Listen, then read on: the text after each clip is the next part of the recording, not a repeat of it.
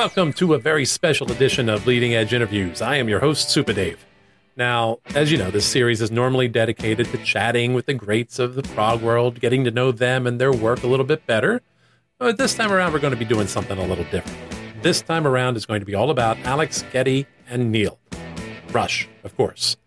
So, with 2024 being the 50th anniversary year of the release of the band's self-titled debut, as well as Neil Peart joining the band as the new drummer and the one that would change the direction of their career, I'm going to be doing a year-long celebration of them and their amazing body of work. As part of that, what I'm going to be doing is finding celebrities to talk to, celebrity fans of the band, to talk about how they came to discover Rush, what the band has meant to them over the years, and, generally do what Rush fans do. Geek out over the holy trinity of hard prog rock. That's what we do.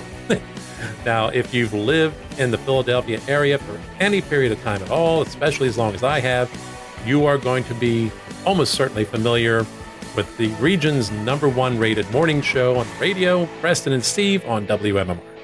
So these guys have been doing it for decades now, and they've done so much for the community. They have earned so many professional accolades and awards, not the least of which was their induction into the Radio Hall of Fame in 2021. These guys are a big deal. They are also the reason that whenever I hear my name, I also hear this. Yeah, they have pretty well ruined like about 67% of the names in the English language for me, but I love them for it. Always worth it. Anyway, the most important thing of note here, though, is that the Preston component of the show, Preston Elliott, is a huge Rush fan, as well as a drummer. Pretty accomplished drummer, too, I will say. He has played with the likes of Mike Portnoy, who himself you may have heard of on this channel once in a while, possibly. Anyway, I was extremely happy to get to sit down to talk with him and just gab for a while about Rush and our shared love of the band. It was a very fun conversation, and just two Rush fans talking about Rush. Without further ado, here's my conversation with Preston Elliott, Preston and Steve on WMMR about Rush. Well, thank you very much for joining me, sir. I appreciate your time, and this is something to get started in my year-long celebration of all things Rush. They creep up on their 50th anniversary since their debut, at least. Obviously, they've been a band much longer than that, but the band as we know them became Rush on July 29th when Neil joined the band, really. Basically, here to geek out a little bit, but I love talking Rush, and I certainly love talking Rush with somebody that I know is a huge, huge Rush fan. If I'm not mistaken, they are second only to the Beatles for you. Correct. So, starting off the basics, how did you first get exposed to Rush? Where did you come into contact with them? So I remember, I have a vague memory of the first time hearing Rush on the radio, and it was probably Spirit of Radio. And so it was right before, Moving Pictures came out. And I remember I was in my driveway and it's outside and it was night, and the song came on the radio, and it just kind of caught my ear. And at the time I was I was in junior high. We used to call it junior high, not middle school. And I was probably in 7th grade, something like that, 6th, 7th grade. And just something about the sound of it was really, really cool. And it caught my attention. And then I wasn't aware of the band until later that year, 7th grade. I remember that somebody had played Tom Sawyer for me, and it was still, it had a cool sound to it, but I hadn't clicked with the band yet. When I clicked was the first time a friend of mine played 2112 for me. And I think I probably have that in common with a lot of people of a certain age that weren't with Rush on the way up, growing up with them, and maybe they stumbled upon that album years and years after it had already been out. And I remember the friend of mine telling me, hey man, this is a song about a guy in a different planet, in a different world, in a futuristic society that finds his guitar and music is illegal and blah, blah, blah. And he laid out the story for me. I'm like, that sounds trippy. That sounds really cool. And then I think I'd seen the album. I saw the naked guy on the cover of the album, and I thought it was kind of funny. And so he started telling me the story. And then he puts the album on, and I'm like, it opens up with, the swirling synth and all this stuff. And immediately I was, visuals were popping up in my head and is creating this image in my mind, which blows me away. And then the first thing I fixate in is the percussion, the drums, and Neil, and that unbelievable speed and ingenuity, and just the complexity of what he was playing and all this stuff. And I was like, man, a switch was thrown. It was like immediately I was blown away, captivated by this music. I was not overly familiar with conceptual music either. I was not aware of. I was a huge Beatles fan, but I had never really taken Sgt. Pepper's as a conceptual piece because I was still pretty young and I didn't understand the way the music threaded together. I did like how the songs bled into each other, A Day in the Life at the end of the album. It kind of flows into that song. The same thing with, A Little Help from My Friends from Sgt. Pepper's and A Little Help from My Friends into Lucy in the Sky with Diamonds. So I was aware of that, but I didn't know about like a story connecting song to song to song. And that album opened up a world to me. And at that point, then I was like, oh, The Wall from Pink Floyd, that's like that too, and so all these avenues started to open up, and I was just, I took a trip down into progressive music, but Rush in general, I was like, I wanted more. I wanted to know more. I wanted to find out more from the band, and that's what opened it up for me. Yeah, you say a couple of these things, and one, I should note, we're about the same age. I think you're probably about 9 months ahead of me, so we're usually hitting the same number age, the same year every year. So the touchstones are kind of similar. I realize as we're talking that probably somewhere way, way back there, Spirit of the Radio was something I heard on the radio, basically in the car riding wherever my parents were driving me to. And I do have this memory of hearing it on a particular road. So I was a kid. I was, not that young, but I was young enough. And I remember liking it. I remember not having an idea who it was, just that I dug the song, just that I enjoyed it. Yeah. And then I think a little bit down the road, I probably heard a little bit dribbed and drabbed here and there, but it, like you, it didn't punch me in the gut immediately. I never had that moment where I don't think I've ever had that moment with any band where the moment I heard them, I went, oh my God, maybe Dream Theater. That might have been about it. And I can think back to, getting a little bit of exposure. My friend Scott next door was usually my source for musical stuff because he had an older brother. I'm an only child. So I had nobody to pass anything down to me. Mm-hmm. The thing that always distinctly comes back to me was one day his brother's driving us to the mall. He's playing whatever he's playing in his Pinto. I'm in the back seat, and as it turns out, it was Exit Stage Left. Okay. So you can probably guess where this is going. Yeah. At a certain point, a drum solo started and pretty much never ended. Yep. And I just remember being completely and utterly gobsmacked at what I was hearing because I'd never heard anything like that at that point in time. Right. I was scared off for a long time. I bought a lot of the albums around that time, Signals and Moving Pictures and Permanent Waves. I can remember there was a little bit, a friend of mine had me influenced a little bit with the Satanic Panic kind of crap. And I remember that put me off of buying 2112 for a while because I got a little freaked out about the Red Star. Yep. I remember all that. Absolutely. Yeah. That stuff weirded me out a bit too because I was a kid. Yeah. And then at some point I remember reading their lyrics. I'm going, why would these guys possibly be doing that? Get over yourself, Dave. But the drumming, I'm with you. I think at some point in time, it was the amazing level of musicianship and especially Neil that pulled me in. You're a drummer. I'm a dude who played drums in school, but I could recognize the talent there, but I could never come close to achieving it. So that's what I thought was kind of funny. It's kind of funny how we have some similar moments throughout all of that. I'm sure we have that in common with a whole lot of people. Yeah. Yeah. I'm happy I came in that sweet spot right there because I never struggled with the switch to the more synth sounds of the 80s versus the 70s. But I don't know. How did you weather that? Was that something that threw you off and you hated like some bands did?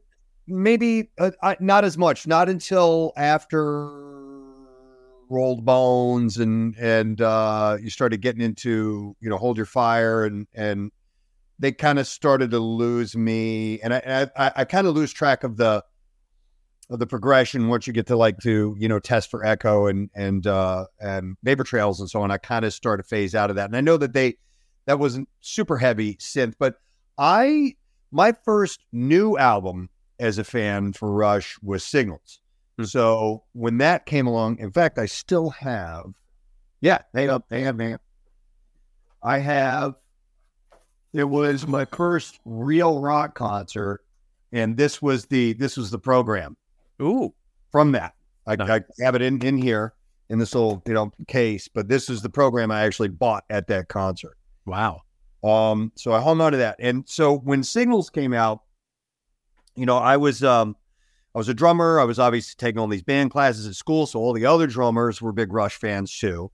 And so we were just, talking about Rush and Neil and all the parts. So when that album came out, which I want to say, what year was that? 1984? Somewhere around 82, there? actually, I think. 82. Yeah, you're right. Yeah.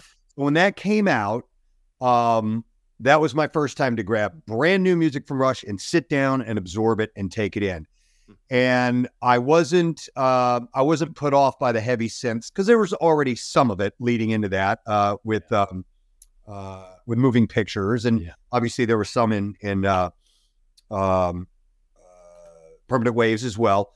But songs like Chemistry that had really big, big padded, theatrical sounding keys didn't turn me off too much because I just wanted to absorb this brand new music. First time I had brand new music from Rush. And then that segued into Grace Under Pressure, which got even more synthy. But by that time I was all in. I was a Rush fan. Still a young guy. And I wanted to be all about it. So it didn't throw me off. And then actually Power Windows is one of my favorite records from them. That's very, very heavy synth with stuff like, Middletown Dreams and Mystic Rhythms and things like that. But but I did miss Geddy's bass and as much as he was doing, he was still playing it, but not as much. And I did miss a little bit more of ripping guitar solos from Alex, a more clear sound from that, as opposed to real big kind of watery reverbs and choruses that he was using effect wise. So it turned me off just a smidge, but I was still taken in by the odd time signatures, the complexity of the drum parts. When Neil started playing around with the electronics on Grace Under Pressure, I started to get a little confused as a drummer because, leading up to that, you knew exactly, okay, he's hitting his concert toms, he's hitting his these top floor toms, snare drum, and I could kind of play through them or try to figure out the parts. Once all those electronics came in, I'm like, as a drummer, I don't know what to do. I don't know what he's hitting. He's hitting these different pads, and they're really, esoteric sounds, and I don't know what to make of them. So I got mildly turned off by that stuff, but not enough to where I was like writing off the band or anything like that. And some people did. Some people kind of phased out. I think even, in Exit Stage Left, Beyond the Lighted Stage, the documentary, even like Portnoy was saying, that's kind of when I checked out, and he was a diehard guy, obviously. Right. But I weathered through it. There were some songs I would skip over, but for the most part, I didn't hate it too much. Yeah. Yeah. For me, like I said, I Signals is kind of where it came in, but it wasn't the first new, like that was the first new release for you. For me, it was Grace Under Pressure. Okay. And so kind of between those two, and I think at that point, in 1984, we are smack into the synth era of the 80s. So it's kind of almost expected. Yeah. Yes, it come out with 90125 and things like that. What I think is funny, and you talked about as well, you went down the progressive rabbit hole. And I think back, I don't know how long it took me to fully grasp progressive rock as a genre. Like I recognized, high levels of virtuosity and long form compositions and, unusual things. Like I remember being a fifth grader and we were all listening to The Wall, oddly enough, because again, dude had an older brother, so we got into things that we might have not otherwise gotten. and being amazed at this album that just flowed from song to song. Yeah. And giggling like a bunch of 12-year-olds would giggle every time they sang, "Mother, do you think they'll try to break my balls?" Yeah. So it was long years afterward before I really grasped what this whole progressive rock thing, and that Rush was one of them. It was all just music to me. Okay. But the fact that they were doing what they were doing at the time seemed in many ways natural. They were moving in a direction that a lot of other bands were doing. And I wasn't hung up on, I just want to hear what they sounded like in the 70s. And I'm glad they evolved. But at the same time, I'm kind of with you. As much as I love Power Windows, at the same time, I always remember thinking, ooh, that feels like the Neil and Geddy show. I hear a lot of synths, I hear a lot of bass, I hear a lot of drums, but Alex got kind of buried in the mix a little bit. They lost the balance that I thought they had in Grace Under Pressure. And I felt they got back a little bit with Hold Your Fire, although Hold Your Fire wasn't heavy guitars, but the guitars seemed to come back a bit.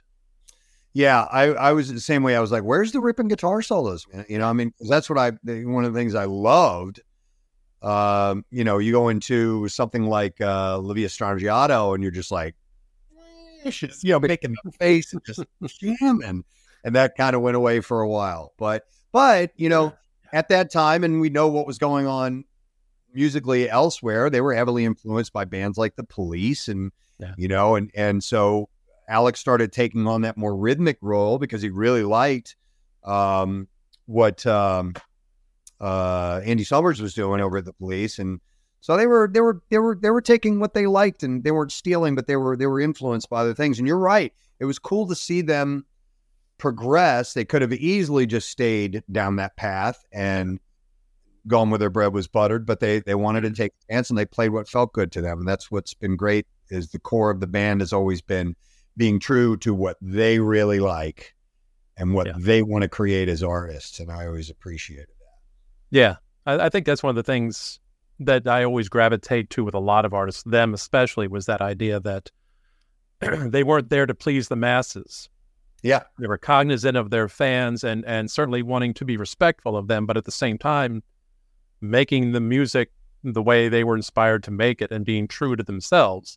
Yeah. Regardless of anything else. And fortunately, they learned that lesson early in their career when, you know, they pushed through with 2112 and kind of did a clap back to the record company, who seemingly left them alone forevermore after that. Yeah. Which was nice. I have a question for you. Did you ever try to, not realizing that it just wasn't going to work, try to turn girls onto Rush? I tried to turn girls onto a lot of music back then, and a lot of people, it rarely ever worked. I remember clearly playing it for a couple of girls here and there, and I'm like, you know, trying to explain to them, you know, how this complex this music and how intense this is and the message that they're sending, and it just felt, you know, and I was just like, you know, you just don't understand. It's, you know, it's just really intellectual, and it just, I didn't know the girls at the time didn't dig Rush. I have met plenty of female Rush fans. Bizarrely enough, you know, who, like, she's not a diehard fan, but she likes Rush, is Kathy Romano. Actually, really likes Rush. Yeah. All the years I've been listening to you guys, and I have not picked up on this. How is that a possibility? Has she kept that a closely guarded secret? Is she trying to... Every now and then, it just doesn't come up that often. She likes the hits, you know. She likes the Spirit of Radio and Free Will and Tom Sawyer and not Limelight and those things. So that's cool. That's amazing. Oh, that's very cool. Kathy has gained points in my estimation at this moment. But yeah, girls, no, it wasn't a thing. And I was always seemingly into the more esoteric music as it was. And that just seems to have been my lot in life, that I am never heavily pop leaning. I probably was more back then, just because I didn't know as much, and it was harder to dig down the rabbit holes that I go down these days. Right. So, you know, I was largely left with what was on the radio and what somebody may have handed to me. But that it brings up a funny story and kind of a thing I was curious about your experience as well. The idea that I remember taking a lot of crap for being a Rush fan back in the day, back in the 80s, it seemed like. I had friends that liked them and all that, but I also had, it seemed, more people that didn't know them. When they heard them, they didn't like them. The classic rock heads always looked down their nose at them because in their mind they weren't as good as The Who or Zeppelin or something like that. And I can remember at one point in time there was a girl I was kind of into, and I got, there was a trip with her and her friends to go to Pulsations. I know you weren't around at that time, but I think you recall them. I think you guys have talked about them before. Yeah, I know right where it was, out of media. Yeah. So I picked up her and her punky gothy friends. We're all heading to Pulsations.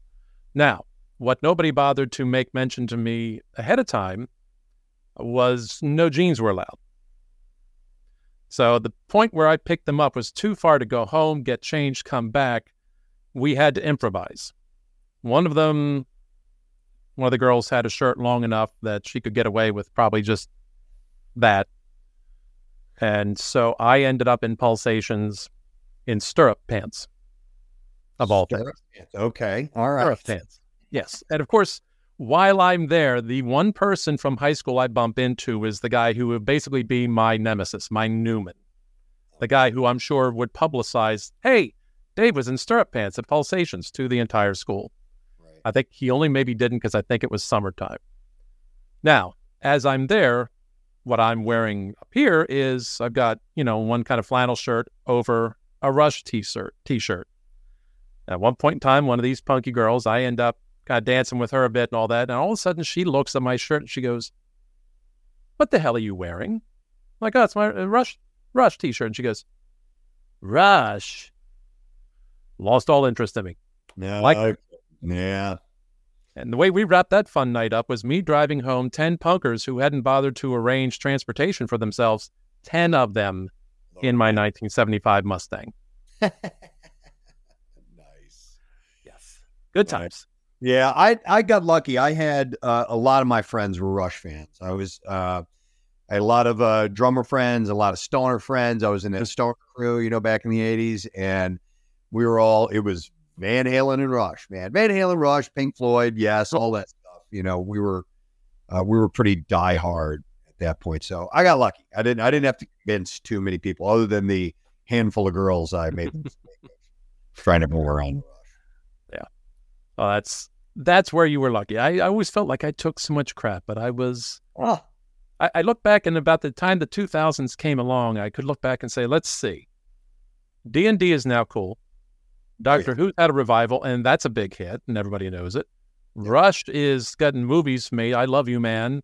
Yeah. And get into the Rock and Roll Hall of Fame by the end, almost the end of that decade. And all that stuff. And I looked back and went, the world finally caught up with me. It came around. We were ahead of our time. Yep. And it's amazing now because the reverence so deservedly that I see them receiving.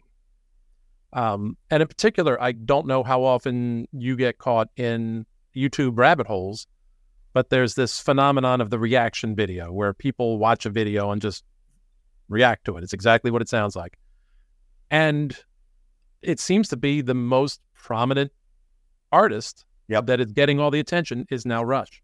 Yeah, a lot of them were like, a classical percussionist listens to Rush for the first time, or they'll take people that would be out of the pool of the fan base, but have some musical legitimacy to them, or the people that are into hip hop or whatever it may be, some kind of fish out of water scenario. And yeah, those are fun. And you're right, there's a lot of them that focus around Rush. Yeah. It's been amazing to me. It's actually what kind of pulled me into some of that stuff, because I just saw one come up one day and I saw the two guys doing it and I went, I wonder what they're going to think of this. And they went gaga for it. They loved it. And I went, and I see these over and over, people loving them, going, holy smokes, the world has so changent. Yeah. And I was a teenager. Cool too, in like documentaries, like in Beyond the Lighted Stage, you had, alt rock kings, Billy Corgan, Trent Reznor, these people that were going the other way musically, going very, in a whole different direction, opening up a different world of rock, saying that this band was huge influence. When you think about it, Rush was kind of like that in a less cool way, in that they kind of started to head in their own direction. They had influences of bands that took a more experimental and adventurous route like the Who, but they did their own thing with it, and they made it even more technically interesting with odd time signatures and really complex movements and stuff. So yeah, they were definitely groundbreakers in my mind. Yeah, that was the part I always loved about them, is the fact that they were willing to do things that other people weren't, and it seemed that they took it very seriously, and I was so glad to get to see that documentary and start to see and hear more and more of them as I was able to later in life in interviews and such, and to realize that this band that I had this perspective of being so serious so often was really a bunch of goofs, I think is a word Getty used, a bunch of goofballs. Yeah. Did you read his biography? I am just starting it now. I admit I'm slower than I wanted to, but I wanted to finish up my biannual Lord of the Rings reading through before I moved on to another book. So I end up reading very slowly because my time is interspersed, and God knows the minute I start to read, I start to fall asleep. But I just started. I got to see him, and I got to see his tour for the book, which was amazing, because for me it was, oh, wow, I thought I was never going to see any of these guys in person again.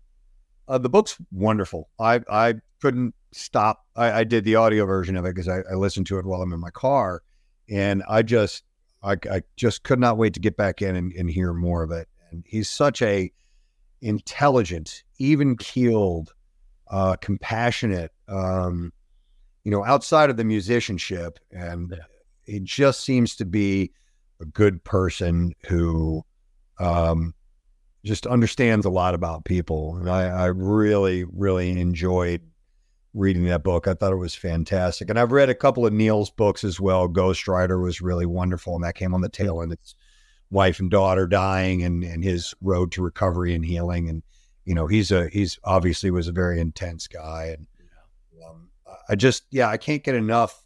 Another question outside of the books: did you see Getty's our bass players people too series? No, I've not gotten to that, and it's on my list of things to get. Yeah, they're short. The episodes are only 30 minutes long. You can knock them out real quick. And I think Getty has a nice future continuing to do that. He seems to be a great host and interviewer, and he's got a talent for it. And I think that they can expand on that a lot more, and I hope they do. It'll depend on how many people watch it and how successful it is, but I really, really, really enjoyed that feature. Yeah, you've inspired me. I need to make sure I'm doing that tonight. My girlfriend and I get on these binges of shows, so we're kind of clearing things out little by little, and we're behind doing that. So newer stuff as everybody is. There's so much stuff to watch. Yeah, there really is. And but yes, I've got to get to that. That was another one. I almost hit the floor. What world am I living in that Geddy Lee now has a TV show? How is this happening? I want to go back and tell 13-year-old me about this stuff. Yeah, it's going to be cool. Don't worry about it. Yeah, it's all going to be good. But yeah, I agreed. Watching him talk and listening to him as he was reading excerpts from the book and everything like that, and honestly, just as a whole band, it's one of the things I've always loved about Rush is they're never a band I felt in any way, shape, or form I needed to feel a little embarrassed by or apologetic. There's none of the shenanigans that some other bands have gotten into. There's none of the tawdry crap that goes on. They're like all married to two of them are married to their high school sweethearts. Yep. Neil was close to that, and God bless him, he got married again. About the time he passed away, I was in the midst of reading the last of his, I guess, Far and Away books or whatever, which hit simultaneously as I'm reading about him talking about his relationship with his young daughter, and then all of a sudden he's gone. I'm like, crap. All right. Yeah. Well, this is a little harder to read now. Yeah, I'm sure. Yeah, that was a gut punch. I remember exactly where I was. Like you remember very important moments in your life, and that one, I just couldn't believe it. I was just so blindsided and hurt by that. And I was standing next to my wife, and she just goes, she heard me kind of gasp, and she goes, "What?" I go, "Neil's gone." And she knew exactly what I meant. I didn't have to say anything more than that. that was terrible. Oh, yeah. I have not one that has heroes per se. Can't really ever say I did, but if there was one who would meet that definition for me, it would have been him. Yeah. These are good guys. I was hoping to one day have encountered him, but then again, I also wasn't, because I knew his standoffishness and his, he just felt uncomfortable meeting people he didn't know or meeting fans, because it put him in a bizarre position for him personally, the way his psyche was. And I totally get it. I understand that. But I did have little fantasies about encountering him in some place that wasn't music related, and we just happened to start talking, and it would have been cool, but yeah, I have met Alex and Getty a handful of times throughout the years, and they're very, very pleasant and very accommodating and nice guys, but I always wanted to at least have an encounter with Neil. Closest I have is behind me here, or is the opposite side. This is a guy that worked in photography for the band, and he was on the Time Machine tour. Oh, wow. He sent me all this stuff. So those are sticks that Neil used in warm-ups, and in sound check. That is a drum head that he actually signed. This is a photo pass. There's a bunch of pics that are up there. You can't see them because they blended. Yeah. This is autographed by all three of them. This is the actual Moving Pictures album that they signed as well. I normally don't take stock in someone else getting autographs for me. I like to get them myself if I'm going to get them, because that means it really counts because you met them. Right. But this guy sent this stuff to me. I'm like, oh, I have to display that. I got to put that somewhere. That's fantastic. Well, you got cooler stuff on your wall than I do. Well, working in business with that stuff. But yeah, I've got that, and I've got an autographed tour guide somewhere around here. I think from Roll the Bones, that all three of them signed as well, which was wow. That is very awesome. Yeah, I'm with you, where there's precedent set for me. That's it. If I meet somebody on that level, I got to be careful. Yeah, because I'm really, really good at finding the quickest line between where my foot is and where my mouth is, and just bringing those together. Yeah. And there are things you want to say. There are things that are important to you that you would like to share with them. And chances are they've heard it from other people before. But still, to be able to convey that, how much it means to you. I stuck my foot in my mouth one time when meeting Alex. He was wearing a Trailer Park Boys shirt. Of course, he's been on Trailer Park Boys. Yeah. And I walk up and I go, "Excuse me, I'm here to see the Trailer Park Boys." I was just joking. And he's like, "Well, I guess that's me." And like it kind of, and I was like, "Anyway, very nice to meet you. Thank you. I'm such a fan, blah, blah, blah." And then I was like, "Oh, you dumbass, you tried to make him laugh. That was stupid." Yeah. That's kind of the thing I experienced. The script in my head did not flow. He didn't read his lines.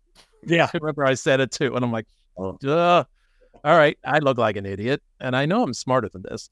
The only time I've really literally bumped into a celebrity in the wild, so to speak, was actually, believe it or not, Mike Portnoy. Now, granted, he's at almost all the concerts I go to at this point. Okay. So it's not unusual, but I know standing outside the Met about a year and a half ago at this point, and one of the guys in line with us goes, "Hey, is that Portnoy over there at the will call window?" And I look over, I'm like, "Yeah, that is." I turn to my girlfriend to say something. She's already halfway to him. Like, I'm like, hold on. And I basically caught up to her and, snapped a picture and all that. And then at that point in time, I know I communicated with Mike, but I don't know if I actually used words. We got a picture together and all that. He was very nice and very gracious. And I know I look back and I go, boy, I hope I said thank you. Yeah. And I don't know what I said. It just caught me so completely by surprise. Yeah. The only thing I knew I didn't get into at that moment was hassling him. "Hey, dude, I do this show. You want?" Right. I've been trying to track his representation down for ages, and I just I think I'm good now that he's back with the band. But he has been my white whale. Oh, really? Yeah. Well, I'll give you a tip. He doesn't do anything before 3 p.m. anymore. He won't do interviews before 3 p.m. So you're probably good. know. You can probably get him at some point. Yeah. Well, we'll see if we can get there someday. Again, I've got a few bucket list folks I'd like to talk to somewhere along the line, but see what happens with it. Getting back to Rush, I'm curious about something, and I actually was curious about your perspective of it. One, as a person who's actually an accomplished drummer, as opposed to someone who held some sticks for a few times. I remember getting into this debate with somebody, and it was a long time debate. Usually, again, the classic heads would look down on it, where Neil, where did he rank among drummers? And for a lot of them, it was sacrilege for anybody to compare him to somebody like Bonham or Keith Moon. Mm-hmm. And I remember getting into a debate with one dude online who insisted that Neil could never possibly be anywhere near as good as Bonham because he was not capable of finding a groove, of just jamming, that Bonham could always find a groove, and Neil was too practiced and too perfectionistic. And I kept thinking, but somebody gets that perfectionistic somehow. they get that good somehow. Well, here's my issue with trying to put people in a box and apply the greatest is there's several different types of great. And Bonham's groove was unbelievable. You know, he had a way to make this feel, this flow happen, which is amazing. And I love John Bonham. I think he was one of the greatest drummers of all time, but he's not my favorite. Neil was my favorite because I was more intrigued by odd time signatures. I was intrigued by the way Neil would build on bass rhythms. And by that, I don't mean bass guitar or bass drum, the basic of a rhythm. And he would play with it. He would tinker with it. He would change it as the song evolved. His rhythms would evolve. And of course, he could play at speed. He could play intricate sticking patterns and things like that. And to me personally, I found that more intriguing than what John Bonham was doing. It doesn't make it better than what John did, and doesn't make what John did better than Neil, I think. If you want to talk about sheer performance ability, you go to the jazz guys. You go to Dave Weckl and Vinnie Colaiuta and these guys that could literally wipe their ass with John Bonham. Yes, I said that just. But they probably thought Bonham was a great fucking drummer too, even though technically they could play circles around, you know?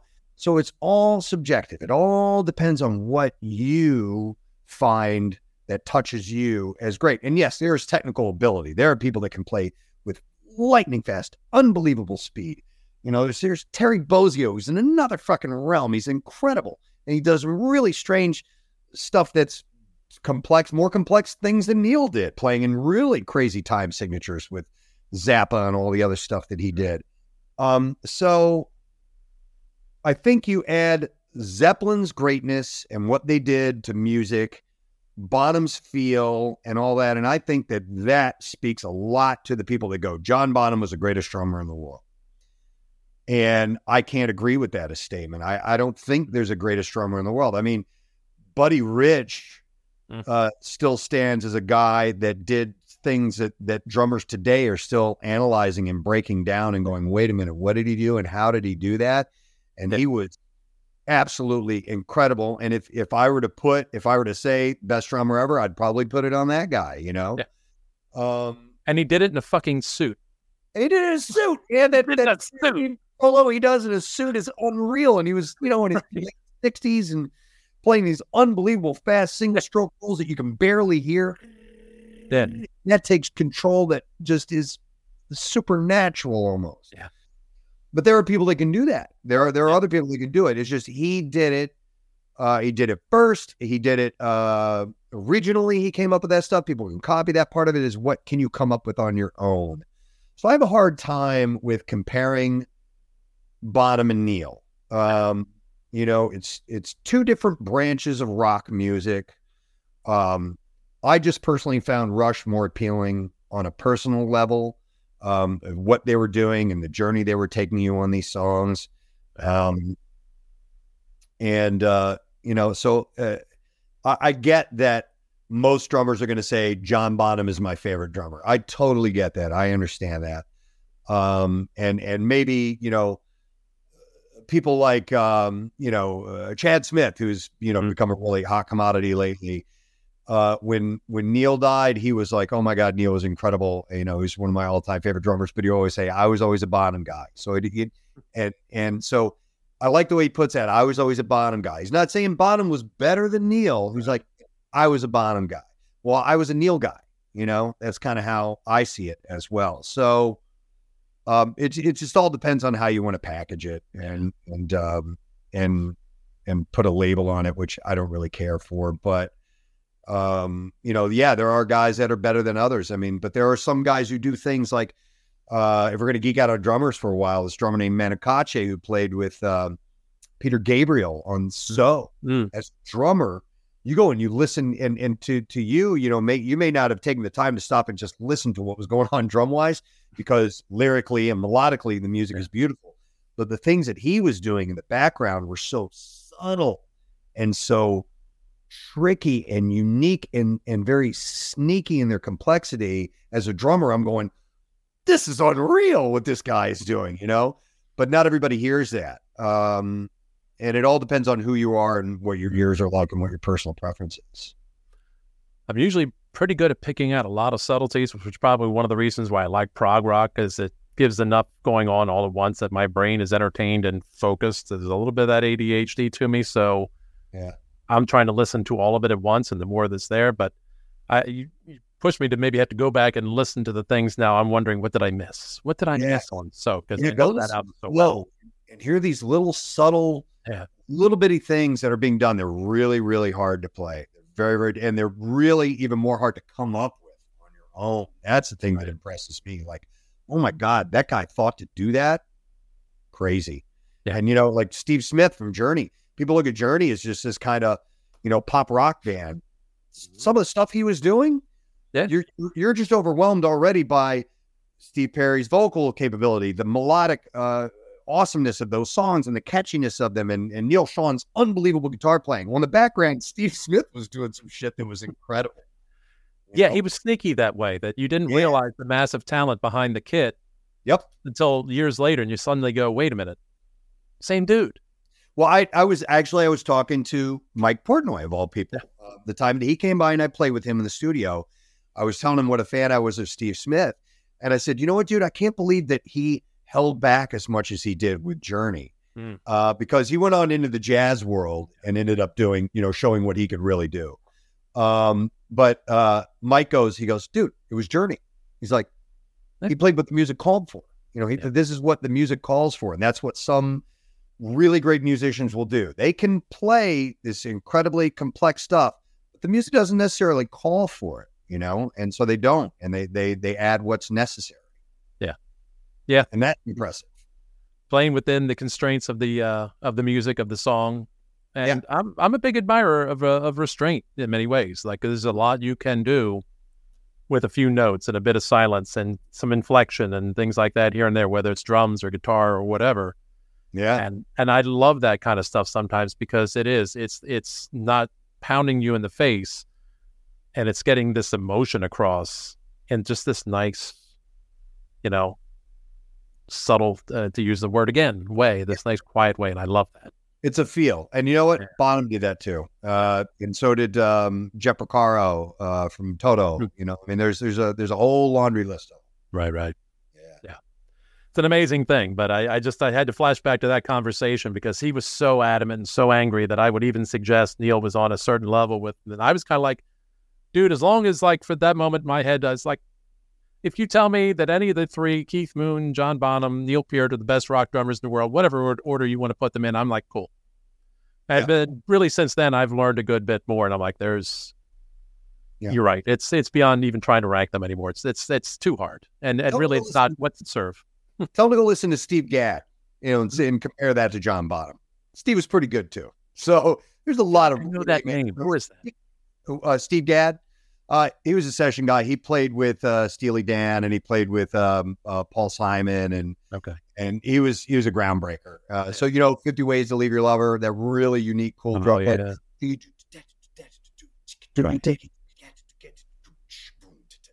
He was practically amazing. was the Noah. He is amazing.